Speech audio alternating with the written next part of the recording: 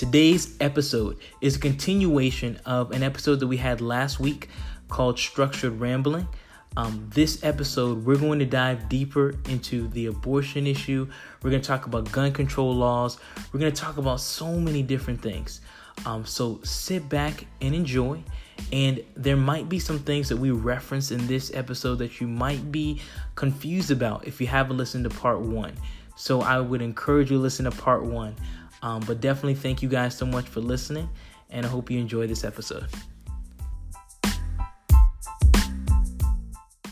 But another criticism that people have when it comes to this issue, when I'm talking to people they're like, okay, you're pro-life. Okay, well, what about this? People that are pro-life, most of them are considered conservative, and they're like, wait a minute, this isn't adding up to me, because I thought true conservatism is that you want unlimited government. However, now you want the government involvement on this issue. So why is it that you want limited government in some things, but not limited government when it comes to this issue of abortion or pro-life and all these particular things? What's your response to that critique? For me, when it comes to the issue of abortion, I think first the question that all pro-lifers and all people who are pro-choice have to answer is an unborn child a human being while they're in the womb? Are they a human being? Yes or no? Once that question's answered, kind of determines which side of the aisle you go. And I say that because a government's first responsibility to all of its people is the protection of the people from foreign or domestic threats. Okay, that's the first number one goal of government.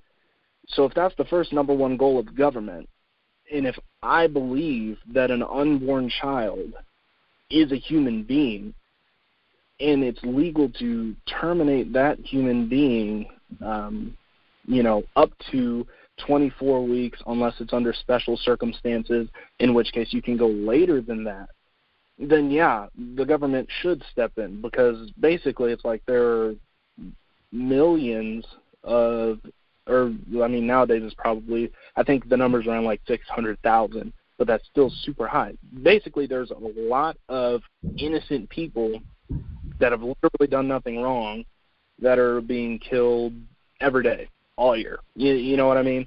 So that's why on this issue I would look for government intervention. And answering the question whether or not an unborn child is a human being, because what a lot of people will say is that, at a certain point it's just a mass of tissue, that's all it is. So for me, a lot of that changed when we had our daughter.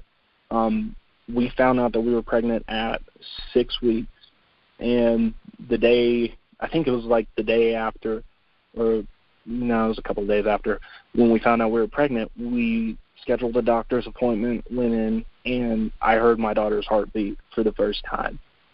So at 6 weeks, my daughter had a heartbeat. And my wife, she downloaded an app that would tell us week by week what my daughter was doing. So at 6 weeks, she had a heartbeat. Her arms and legs were coming in. Her brain was forming. Her lungs were forming. A lot of the vital organs were forming. By 12 weeks, she looked like a human. A lot more things were forming. Her inner ear was forming, so she was getting to the point where she was able to hear. And legally in our country, typically you can just walk in and get an abortion once the fetus, until the fetus is viable, which means once they can live outside of the womb, up until that point, you can pretty much just get an abortion, and then after that point, it needs to be under special circumstances. So 24 weeks, you're 6 months pregnant. At 24 weeks, my daughter could hear my voice. She could hear my wife's voice. She could hear my wife's heartbeat. If we played music, she could hear it. And our voices at 24 weeks could calm my daughter down. My daughter could tell if she was sitting upside down. She could tell if she was sitting right side up. And there are so many different things cognitively that were going on with my daughter at 24 weeks there's no doubt in my mind that, even weeks before that, there were plenty of things going on that let me know that, yeah, she's a human being, but definitely like at 24 weeks, yeah, that's a person, And so for me, the thought of being able to walk into a clinic and have that person who knows your voice, who knows you by your heartbeat, being able to have that taken away almost so flippantly, it blows my mind today. And, I really do feel like this is something that we've swept under the rug for too long. And I think the biggest wake-up call for me was hearing, Virginia officials and other people just casually talking about, hey, I think people should be able to abort up until birth. And I'm like, dude, if you're telling me that at 24 weeks my daughter knew my voice, what on earth did she know right before she was born? Like, how can you say that it's okay to take that life? You know what I mean? Right. So your response, because let me just step out of podcast mode for a second, and just say that was a pretty good response when it comes to an answer of like, why should government intervene in this case? And you said, well, I believe that they should intervene because of that question is, okay, when is this a human life? Okay, is this a human life? And then you went through and you talked about, okay, this is how many weeks that someone can be live outside the womb and all that. And I have so many different directions I kind of want to go with that, because I want you to keep that thought when it comes to, I want government intervention to step in. I want you to keep that thought, because I'm going to jump back into that topic in just a second. But you alluded to it when you discussed different states and different things of that nature. When it comes to these states that they believe, hey, okay, we up to all the way up to birth, if something were to happen, yada yada yada. If you don't think the child's going to live, all these different parameters. That it would be up to the doctor and the parents at that point if to terminate the life of that child, right? Now, the reason why I'm mentioning and bringing that up is this happened, or all these things happened underneath a Republican president, okay? And I'm gonna be, let's just be transparent and honest here. If these things had happened during Barack Obama's administration, right now, while all these people are stepping out, it would be a talking point that says, hey, if you have Obama or someone like Obama, running, then this is going to happen throughout the nation, all right, throughout the country. And so why does it seem as if Donald Trump, or let's put it this way, is it the fact that we put too much on the president, whether good or bad, for certain things? Or why is it that we don't have that same rhetoric that is happening, saying, or we're not blaming Donald Trump for these particular states having that difference of opinion, I guess we could say, in the nation when it comes to those abortion laws? What do you say to that? Yeah, I think that well, first off, I just want to say this, because I feel like if all of this were happening under Barack Obama, then I don't know, maybe the U.S. would start looking like Lubbock, Texas, and we'd start burning scooters and cars in the middle of the street. I have no idea.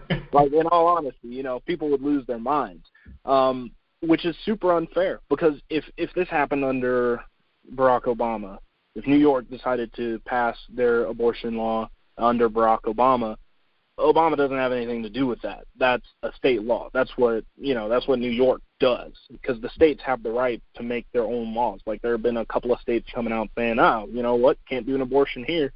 I'm pretty sure you can't get one in Texas. But that's a state law. That's not a national precedent.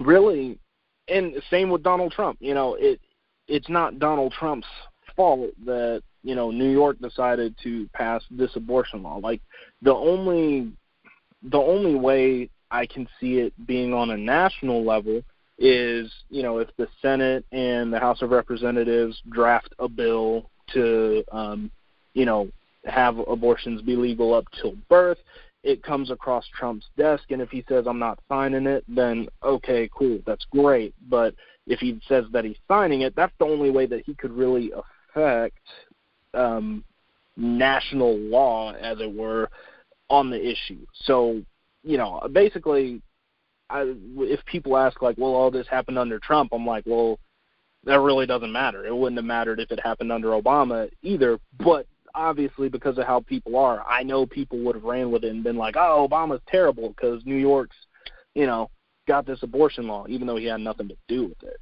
So it's pretty, right. It's pretty hypocritical, honestly. If we're going to be honest, it is. Because if we're going to be honest, this is how we are, right? I think that we put too much blame on the president, whether good or bad, over something that a state may do.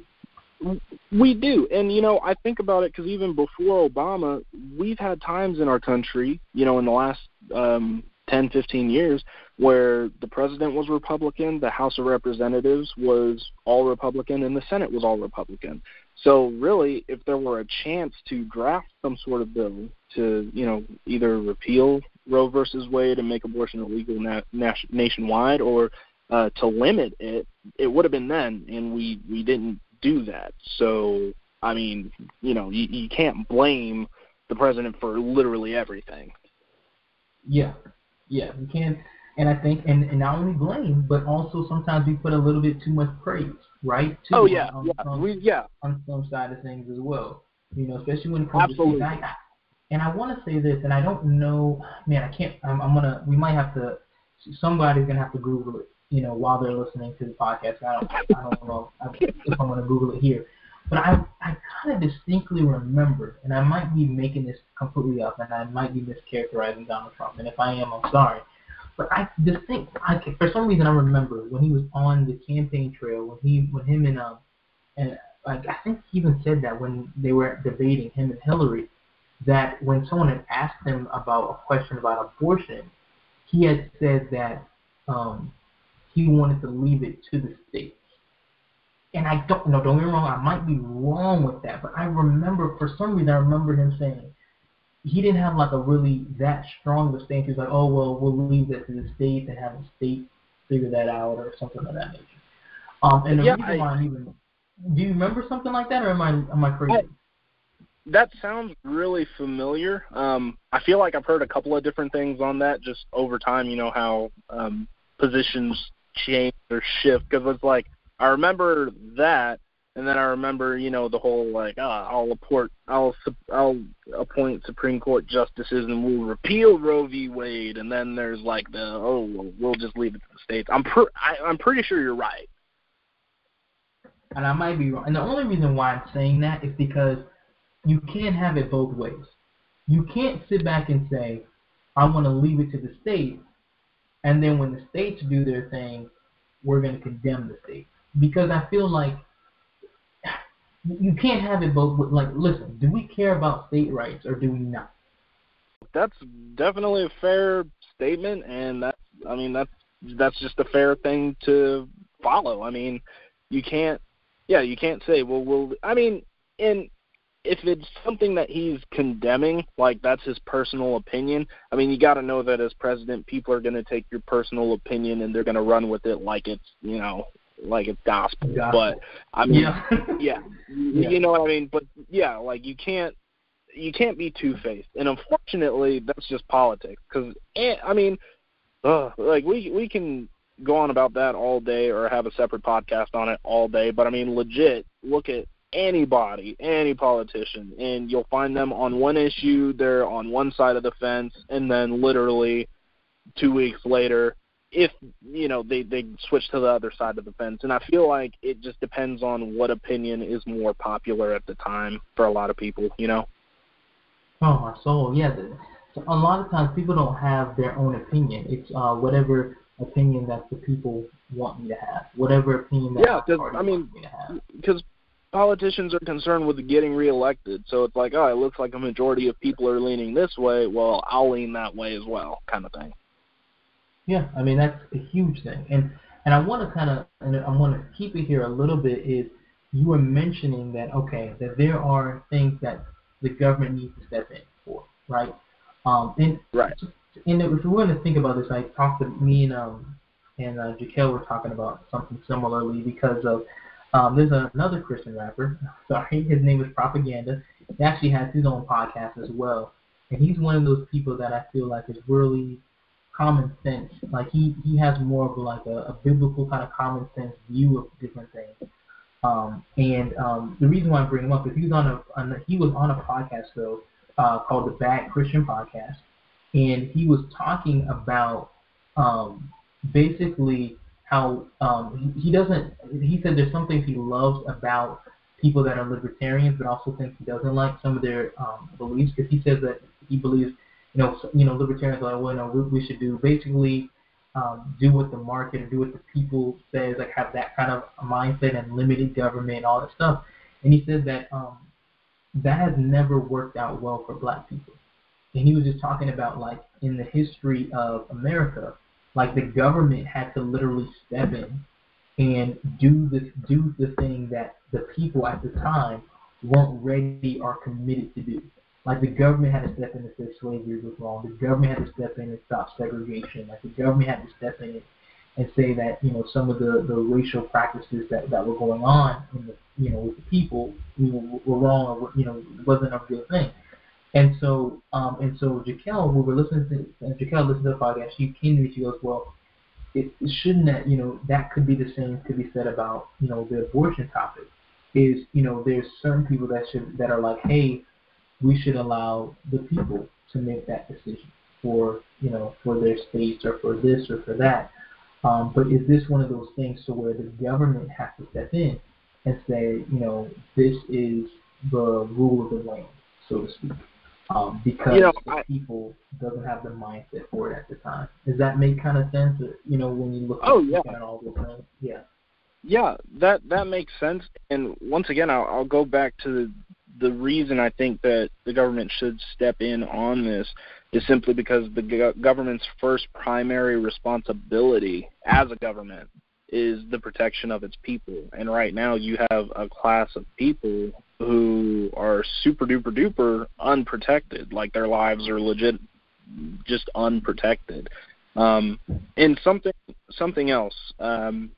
There was one quote out of the movie, and I'll use it right now because it doesn't really give anything away. But in the movie, they alluded to slavery, to segregation, and the Holocaust, and all these other terrible events. And what they said really struck a chord with me. They said these events wouldn't be possible without the dehumanization of people. Because if you think about it, how did people? Why were people okay with slavery? Because slaves weren't looked at as people; they were seen as property. Or how can people be okay with segregation? Well, because they're not seen as equal. You dehumanize them. The Holocaust. Oh, Jewish people are just the worst. When you dehumanize someone, you can do anything to them. And yeah, it is important for the government to step in the case of human rights because, dude, I mean, if it's the life of a person, the government is supposed to protect that person. You know what I mean? So, yeah, that's kind of where I stand on that.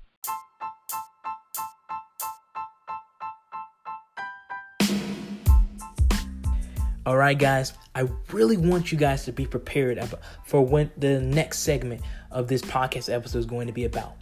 So what I did was I tried this episode to get some of the talking points and some of the critiques that people that are pro-choice, what they have, against people that are pro-life. And so I tried to, present some of their arguments or some of the things that they have to say. And what I did is I prepared DJ ahead of time and said, hey, these are the things I want to talk about on the podcast.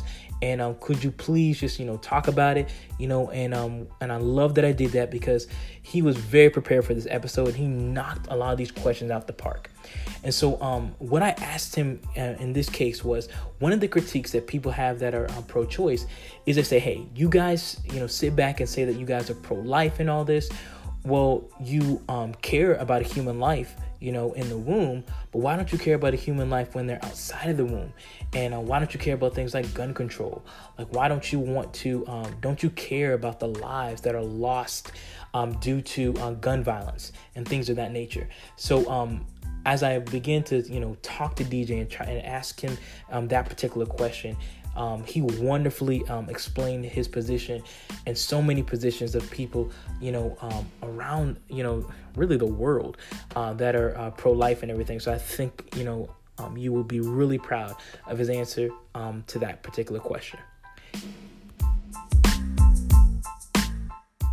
Yeah, for this, I got a lot to say. This is all my personal opinion, so sit back and grab your popcorn, people. Here's where I differentiate between the gun laws that people are talking about and then abortion. It's already illegal to kill someone, okay? So if someone takes a gun, goes out and shoots someone, that's illegal, that's a crime, they're going to jail, all that good jazz.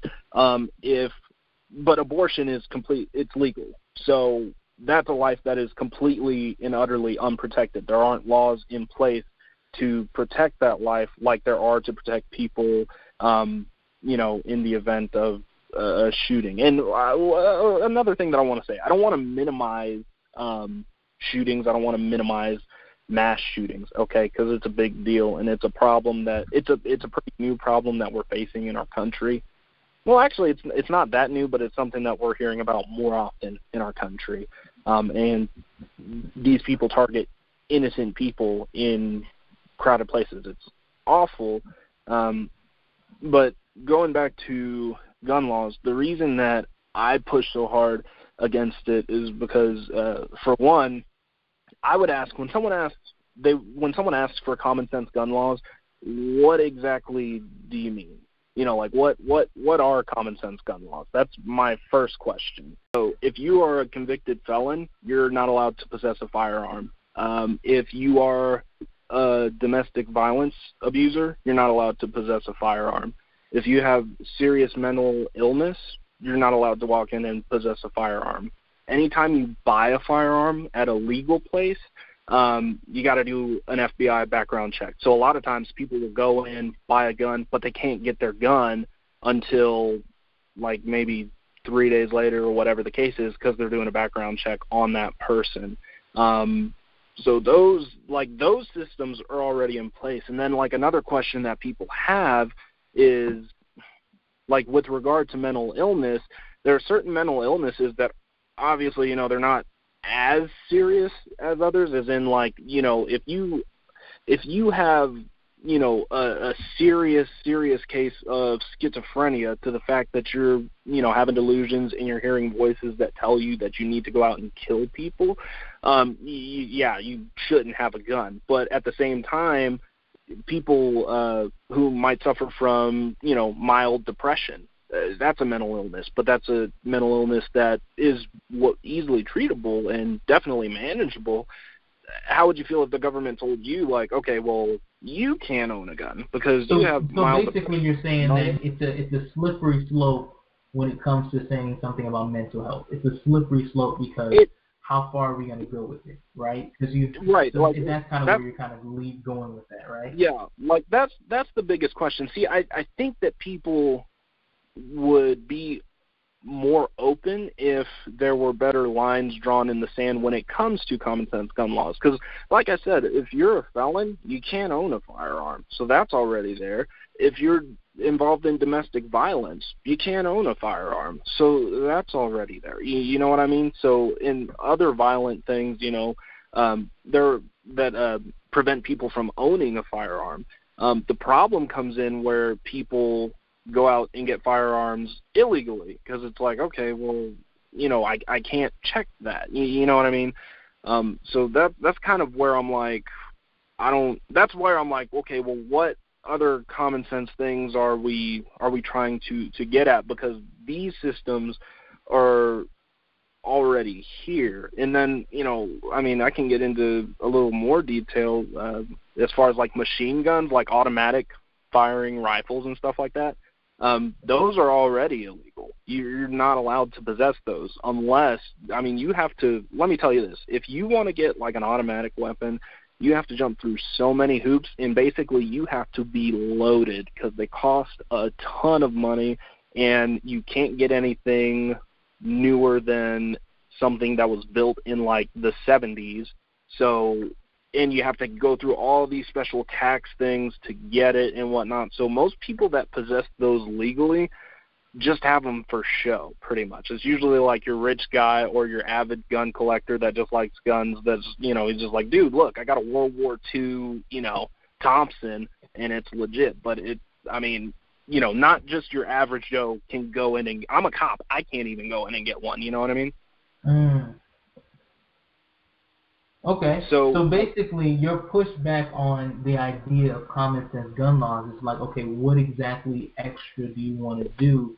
Because in your mind, we pretty much already have common sense gun laws, in your opinion. Yeah, like pretty much. That's kind of where I come from at it. I'm like, dude, it's already really, really restricted. I'm not even pushing that they lift a bunch of restrictions on it. I think where we're at is fine, but I'm like, what? That's my question, is just where else are we going to go? And I know that people are really afraid of the AR-15 because that's been used a lot. But something that I found very interesting was that before Las Vegas, the worst mass shooting that we have ever had in this country was Virginia Tech. 52 people were killed, and dude had 2 handguns. So Las Vegas, I think, lost, and if I'm wrong, correct me on this, but somewhere close to 57 or 60 people. Okay, so basically between the two. So if you guys are listening, you guys can Google it, because I don't feel like Googling right now. Okay, so keep going. I feel like keep going. But yeah, but basically I'm like between the two, the Las Vegas shooter had modified his rifle so that it pretty much shot automatic fire. And you mean to tell me that he only killed 5 to 7 or 8 more people than the guy at Virginia Tech who was going through the campus to, with 2 handguns? So that tells me personally, I don't think it's the gun that is necessarily the problem in the situation, if that makes sense. I got you. And you know what I mean? But like another reason that I have a lot of pushback is just because of history, and especially being a black person in America. If you look at the history that we have with guns throughout America, I mean, for the longest time, we weren't allowed to have them. And I think a lot of people laugh whenever someone says, well, I want my guns because we're supposed to defend against, totalitarian government. And, people just laugh like, well, what are you going to do, if the government comes knocking at your door, But as black people in America, when we were freed under the Emancipation Proclamation, we weren't allotted the same rights as everybody else, obviously. And one of those rights was the right to bear arms. And in fact, not only were we not allowed to have guns, we weren't allowed to have anything to defend ourselves. In some states, black people weren't allowed to own dogs unless they got special permits from the state to own that dog, because people were afraid that, black people will sick their dogs on white people. Black people weren't allowed to own sticks, clubs, knives, pretty much any weapon. And the result of that was mass victimization of a race.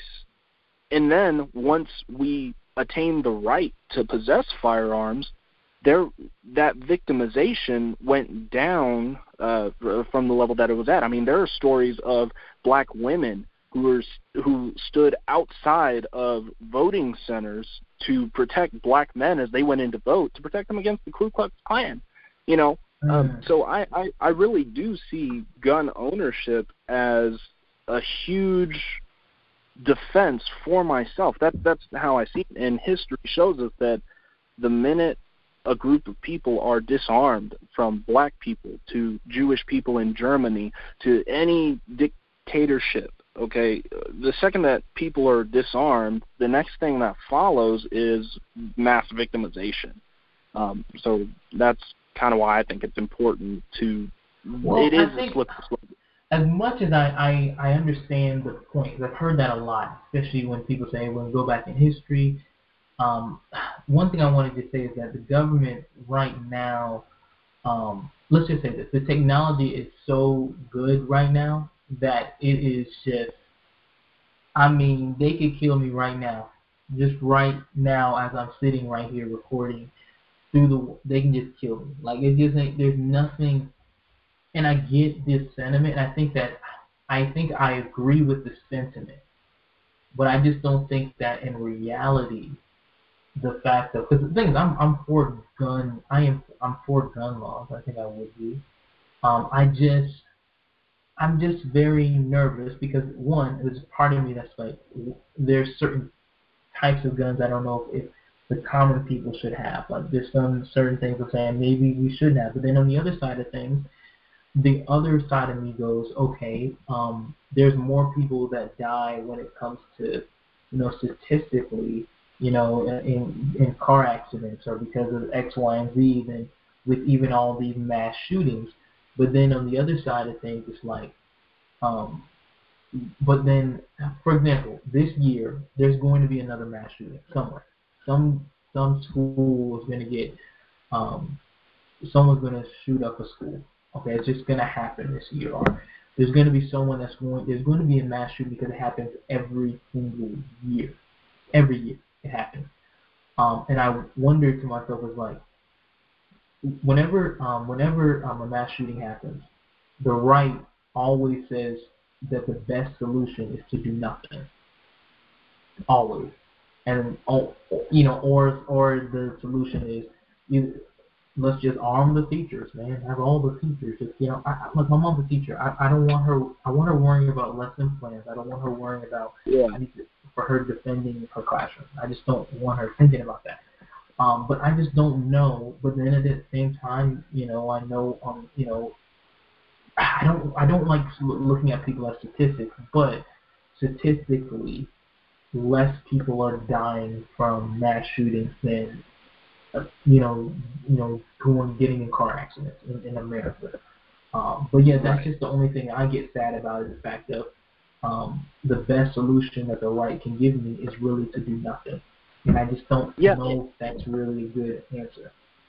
Yeah, and man, I think that really we have to have a fine line between statistics and then being a human being, because statistics are great, and statistics don't lie unless, of course, you skew them, but they don't lie. No. So that's good, but at the same time, it's like we're human beings. There are some elements that statistic can't account for. So definitely, I think you're right. I mean, we've been really too busy arguing about the whole gun deal to actually sit down and come up with a comprehensive thing that will actually solve the whole mass shooting situation, or at least, prepare for it. I know that police departments have definitely prepared more for it, and we've been preparing more for it now since it's a more normal occurrence. But, even though statistically speaking, less people die from mass shootings and all this other stuff, I understand that it's still tough, and I mean, it's still an emotional draw, and it should be. I mean, if you're not affected by that, then you're a pretty heartless person. But what I think, especially about arming teachers and stuff like that, teachers should worry about teaching. But something that I think is interesting is that one of the fathers from one of the Parkland victims, he said that basically he was mad because 9/11 happened one time and we fixed it. You know what I mean? Yeah. And it's like every year we have more and more mass shootings, okay? And no one seems to be doing anything about it.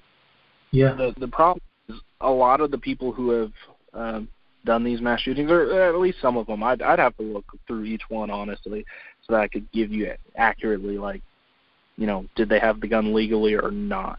But getting a gun illegally is doable, and it's like, I know what a lot of people are worried about is, okay, well, if my guns are taken away, then there are going to be people out there still who are going to get guns, and it's going to be horrible. But something else that I just realized, because it's human nature, is that let's say all the guns were taken out of America right now. So, like, they were just destroyed. Nobody had a gun. Would mass acts of violence stop, or would they continue? And, I mean, they would definitely continue. Yeah, they would definitely continue. I mean, it just wouldn't be as many, but it would definitely still continue. Would it, you know, or would it not? Because, I mean, we would just find other ways to do our bidding. I mean, some of the worst attacks in the world or in our history, think about it, they weren't done with guns. 9/11, nobody used a gun. They used a plane and plastic box cutters to get the plane. The Boston situation, they used homemade bombs, you know. And then over in Europe, you know, yeah, they don't have a lot of mass shootings, but they have a lot of mass stabbings all of the time. So, like how we're over here in the U.S. saying, stop gun violence, they're legit over there saying, hey, we need to stop knife violence. So, I mean, it's a cycle that continues to go. And one thing I say is, you know, just look at prison, because inside a prison, people make some of the most amazing things. It just happens that they're all weapons. Because legit, you're in a cell, you have nothing, and you make a deadly weapon. How do you do? I'm like, how do you guys, like, are you guys like Albert Einstein in here? Like, what are you, like, how can you construct these things? You know what I mean? So, guess what a lot of gun owners think, and I'll just speak for them. If I'm wrong, then somebody can say it. But I feel like what a lot of them think is that violence isn't going to stop, and I just want to be in the best position possible to defend myself and my family. Because, I mean, like, for me, you know, I have plenty of guns, and if they were all taken away tomorrow, I wouldn't be too happy about that, because that's my primary way to protect my family in the event that someone breaks into our house, or if I'm out and someone starts shooting. It's, you know, I like to be armed. But I think the difference is I have a lot of training, and even if you're not a cop, you can still train a lot personally in that area. So if you can carry, I think you should, but, you know, that's another conversation. I don't think, because I think one thing, though, is I think that most people with a brain, and I shouldn't say it like that, God forbid a thing like that, but yeah, because everybody has a brain. Yeah, everyone has a brain, all right, but most people, even people on the Democrats, when they talk about common sense gun laws, they're not talking about taking all these guns away. So I don't want to mischaracterize their position. However, let's just say that there's one particular weapon or one particular gun that they outlaw, right? Just to say no more X, Y, and Z, right? Yep. That would that really, how about, I won't say no more. Let's say they don't ban it, but let's say they do this where they say, we will no longer sell this in America anymore, okay? And let's say they say do that. You can keep it, and if you have the M16s or whatever, if you have them, you can keep them, but we're no longer going to sell them anymore. Yeah, let's just say they decided to do that. Let's just say that's one thing, throw it out. Would that, if they decided to do that, let's say America decided to do that, would that have any effect on you going forward at all?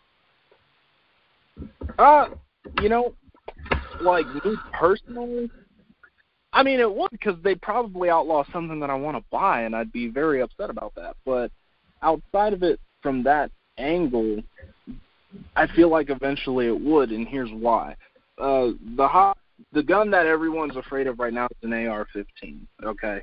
And basically it looks like it's the civilian version of a military gun that is the M4 or whatever. I'm not going to get all technological in terms, but basically, people are scared of how it looks.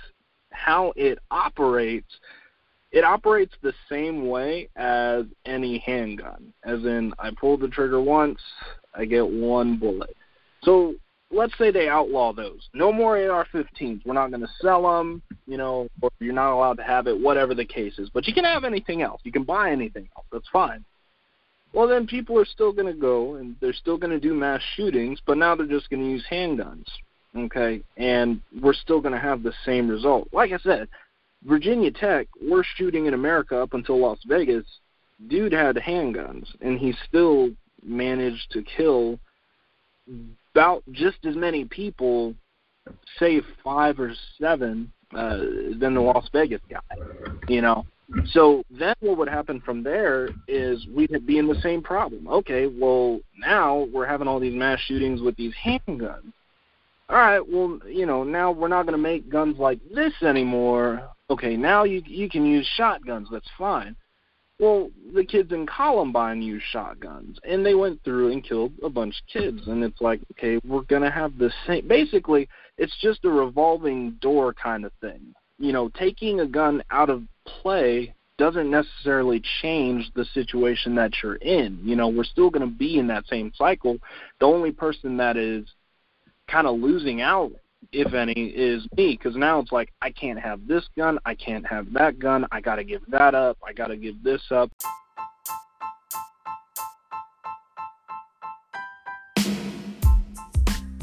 Okay, so after we finished talking about gun control and his response to that, I asked him one final question when it comes to abortion, and I asked him pretty much what his response is to someone that might be pro-choice, who may sit back and say, hey, I wouldn't have an abortion in my own life, but what someone else does in their family is between them.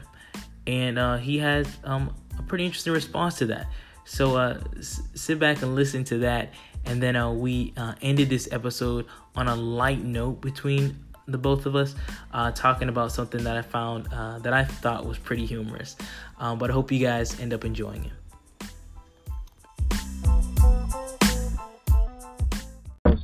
I was talking to my wife about this too. Basically, I feel like because we have dehumanized unborn children, we're more okay with the idea, like, okay, well, if someone gets an abortion, that's terrible. I might not do it. It's not something for me, but if somebody else chooses that, then okay. Because, if we ask that question with literally anything else, like, hey, so I'm not into murder, but, that person over there is, so that's their choice, their thing. Or like, oh, man, like, I don't agree with stealing, but that's what they do, Or, because really, if you think about it, any crime that we have is a hard issue, all right? Sexual assault is horrible. That's true. If you're gonna go out and sexually assault someone, you're awful, and there's a lot of things wrong with you. And obviously, like, these are all things that we want to change. Like, we would love to get in and change these people's hearts, but you're still going to make, like, but if you do make the wrong choice, because there are people out there that will make the wrong choice, that's going to directly affect the life of someone else. That's why, murder is illegal. That's why, sexual assault is illegal, because, dude, you're directly affecting the life of somebody else. And I look at abortion in the same scope. So basically where I'm coming from is, as a society, I think if we are to change, one, changing hearts, but two, you have to humanize what has been dehumanized in order to bring any attention to it in that aspect, or to put it on that level. Because really, if you humanize it, it's the same. You know what I mean? One thing I want to talk about before we leave, and we'll just make this the last topic of today. All right, it's something crazy here, but over the weekend, not really over the weekend, but for over the weekend for me, I have, there was a song, okay, that has been shaking the charts, okay, by a guy named Lil Nas X, and he had a song called Old Town Road. And I've not seen it. I mean, I haven't seen a song go viral like this in a while, okay? And I was just like, and I have to admit, it was kind of catchy. And then Billy Ray Cyrus was on it, and I was like, whoa, what in the world is going on with this? Have you heard the new song, Old Town Road? Have you heard that song? Have I heard that song? And let me tell you, my wife loves country music. I am not a huge fan of country music. I love that song. That song is catchy as all get out. You can't not like that song. I don't know. You can't. I heard it, and I'm like, country trap, here we come. Man, I'm telling you, I'm going to take my own. Hey, listen, I ain't going to lie. I don't even like country, okay? However, when that song came on, I was like, yeah, you're right. I'm going to take my horse, too. That's right. I know where I can find the cowboy hat now. Let me get it. I'm just saying, all right? And I ain't going to lie. I like that song. But I have to, because I'm the type of person, I got to, I like to think things out here with it.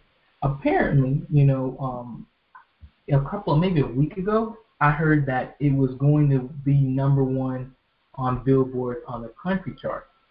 But then they removed it and said that it didn't have enough country elements to be a country song. So they took it off, right? And then I heard, after they had taken it off and everything, he got Billy Ray Cyrus on there, and now it's a country song.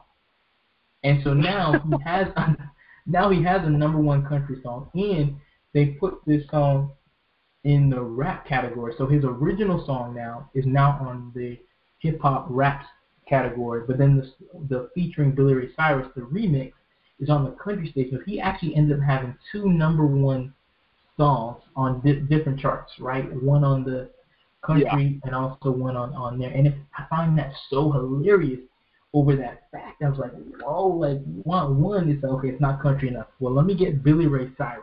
You cannot say it's not country now, okay?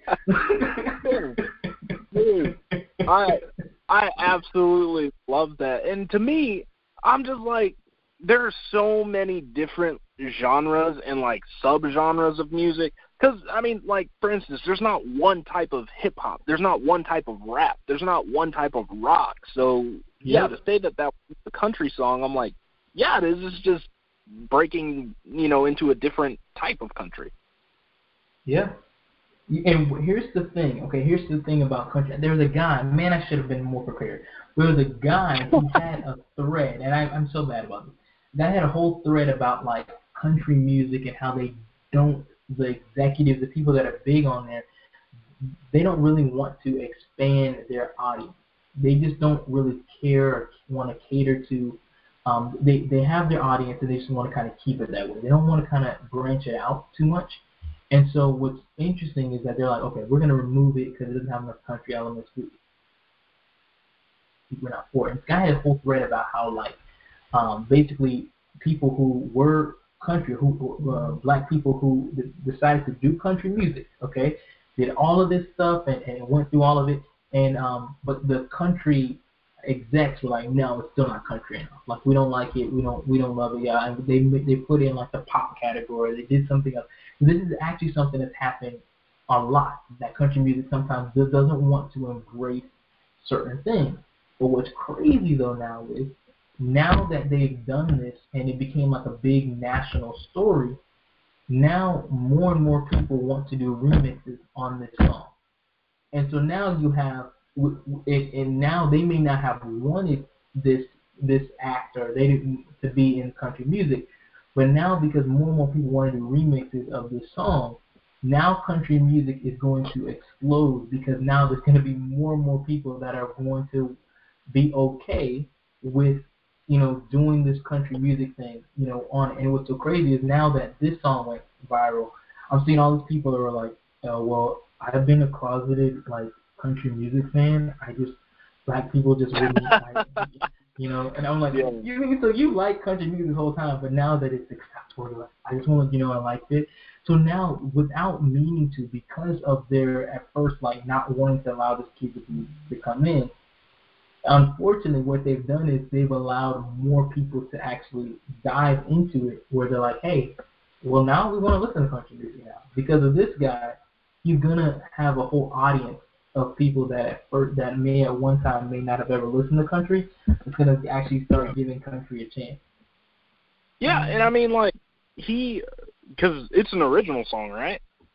Yeah, yes it is. Yeah, I mean, like, dude, so super good for an original song. I mean, it's just legit.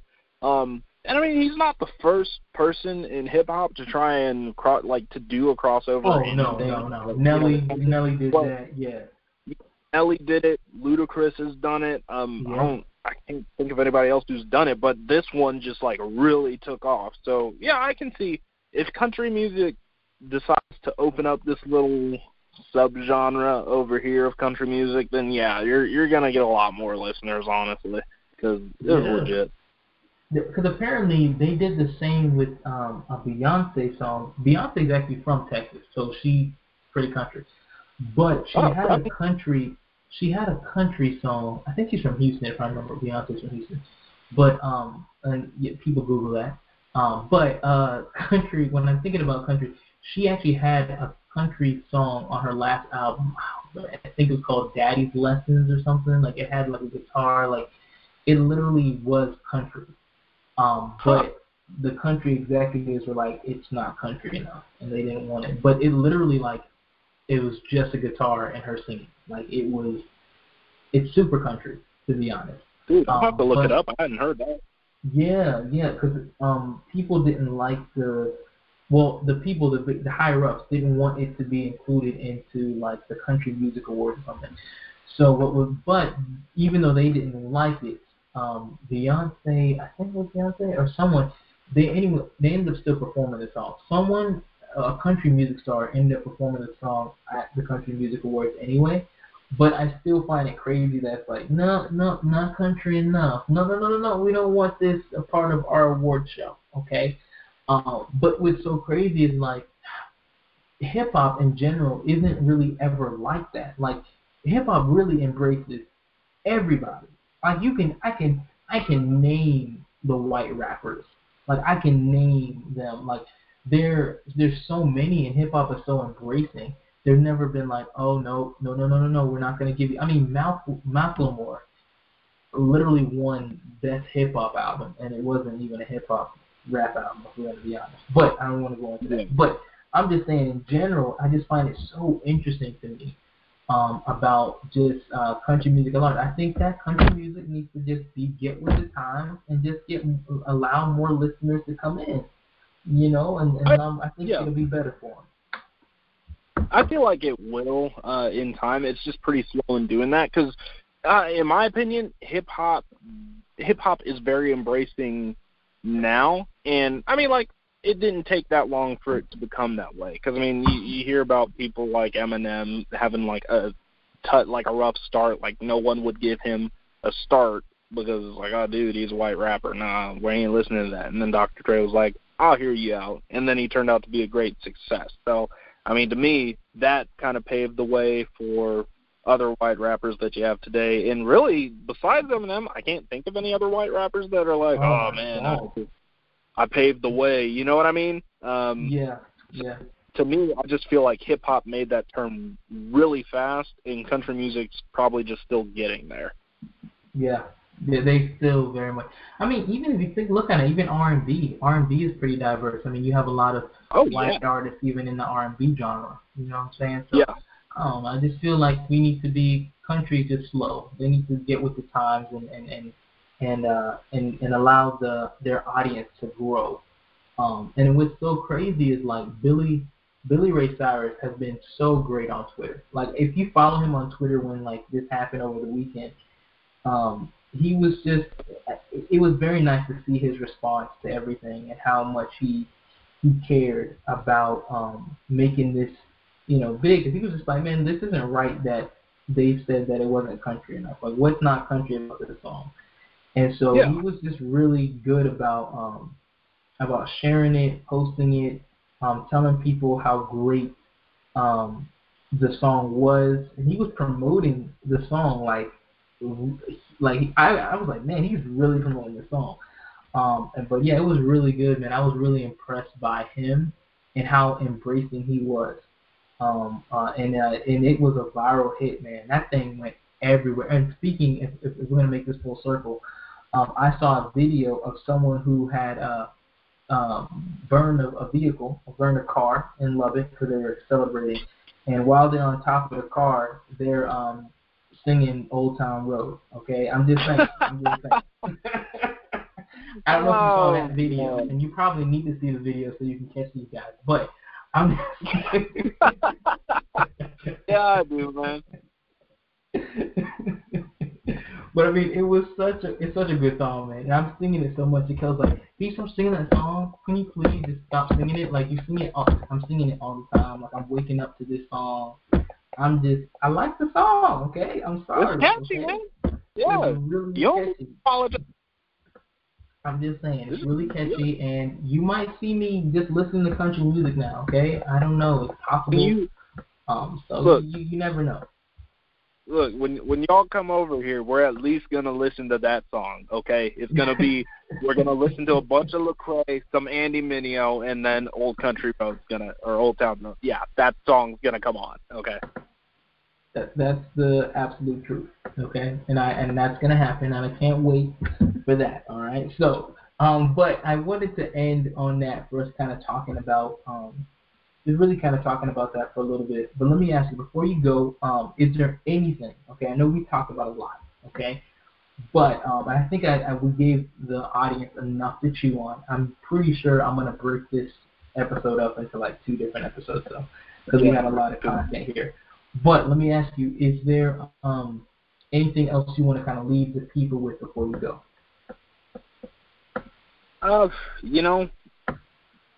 Bottom line, most important thing for us to do as Christians is to love people and to show them the love of Christ. So there's just anything I can leave you with, no matter what side of the aisle you lean on certain issues, show people the love of Christ. And don't be afraid to let God dictate your path. Don't be afraid if you feel like your worldview, being a biblical one, isn't the most popular. Don't be afraid to have it, because at the end of the day, what God says matters, and if you're following Him, that's all that's gonna matter. So that's so true, man. Don't put in cars. Don't put cars over in celebration for anything, because it doesn't end well, okay? Or at least if you're going to do it, don't put it on Facebook and Snapchat, because you could very well be identified and caught through that. So, hey, that is very true.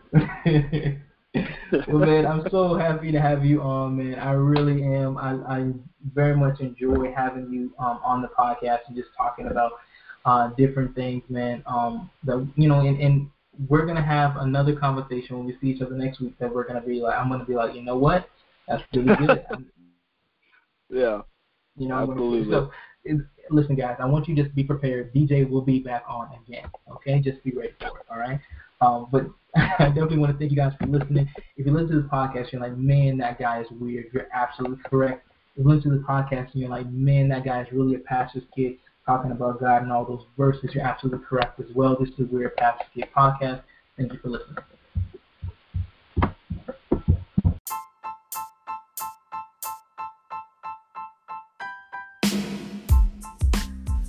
Thank you guys so much for listening to that episode. I know this episode we touched on some really controversial subjects, but I do hope that my heart is never to offend or to hurt anyone, but I do hope that we were able to have a really good conversation. And so I appreciate everyone who recently replied or responded to a question that I had on my Facebook. And I know some of my listeners here, you guys are not Facebook friends with me. But on my Facebook, I asked a question about abortion when it comes to, a guest preacher. And I, asked, like, you find out a guest preacher that's coming to your church is pro-choice. He's not coming to your church to discuss politics at all. However, does his political beliefs stop you from hearing what he has to say from the Bible? Okay. And it was so great hearing people's response and their perspective on it when it comes to the issue of abortion. Most of the people that I have on my Facebook are conservative evangelicals, and so many of them had this kind of similar responses. Most of the responses were something of the case of, I don't believe it's a political issue, but it's a biblical one. So because they have that belief, that would stop them from listening to what someone has to say about the Bible. And so I find, so we have most people that had that belief. You had a lot of other people, man, when I had this, not a lot, but you do have some as well. It's a little bit of a minority in this perspective, but they said, no, they would listen to see what that person has to say. And they may be wrong in one area or another, but they will still listen to them because they feel like they won't learn anything new if we refuse to listen to people that you disagree with. So I've seen there was a few people like that. So I'm going to ask and pose that question to you guys, okay, that are listening. You find out that a guest preacher is coming to your church and that he's pro-choice. He's not coming to your church to discuss politics at all. However, does his political beliefs stop you from hearing what he has to say from the Bible? Now, if you want, I want to hear what you guys have to say. And so what you can do is you can go on to Anchor on the Anchor app, find the Weird Pastors Kid podcast, and you can actually leave a voice note. And your voice note could very well be in the very next episode. Also, you can we have a Facebook group for the Weird Pastors Kid podcast where you can share your answer to that question there as well. And we can kind of discuss greater things in more detail as well. And not just about that abortion, but other things that you may want to discuss on the Weird Pastors Kid Facebook group. I'd love to have you on there as well. So that's great. And it's anything else I'm missing. I think that's pretty much all that I wanted to discuss with you guys today. But definitely thank you guys so much for continually listening to the podcast. And I do hope you guys have yourself a wonderful rest of your week.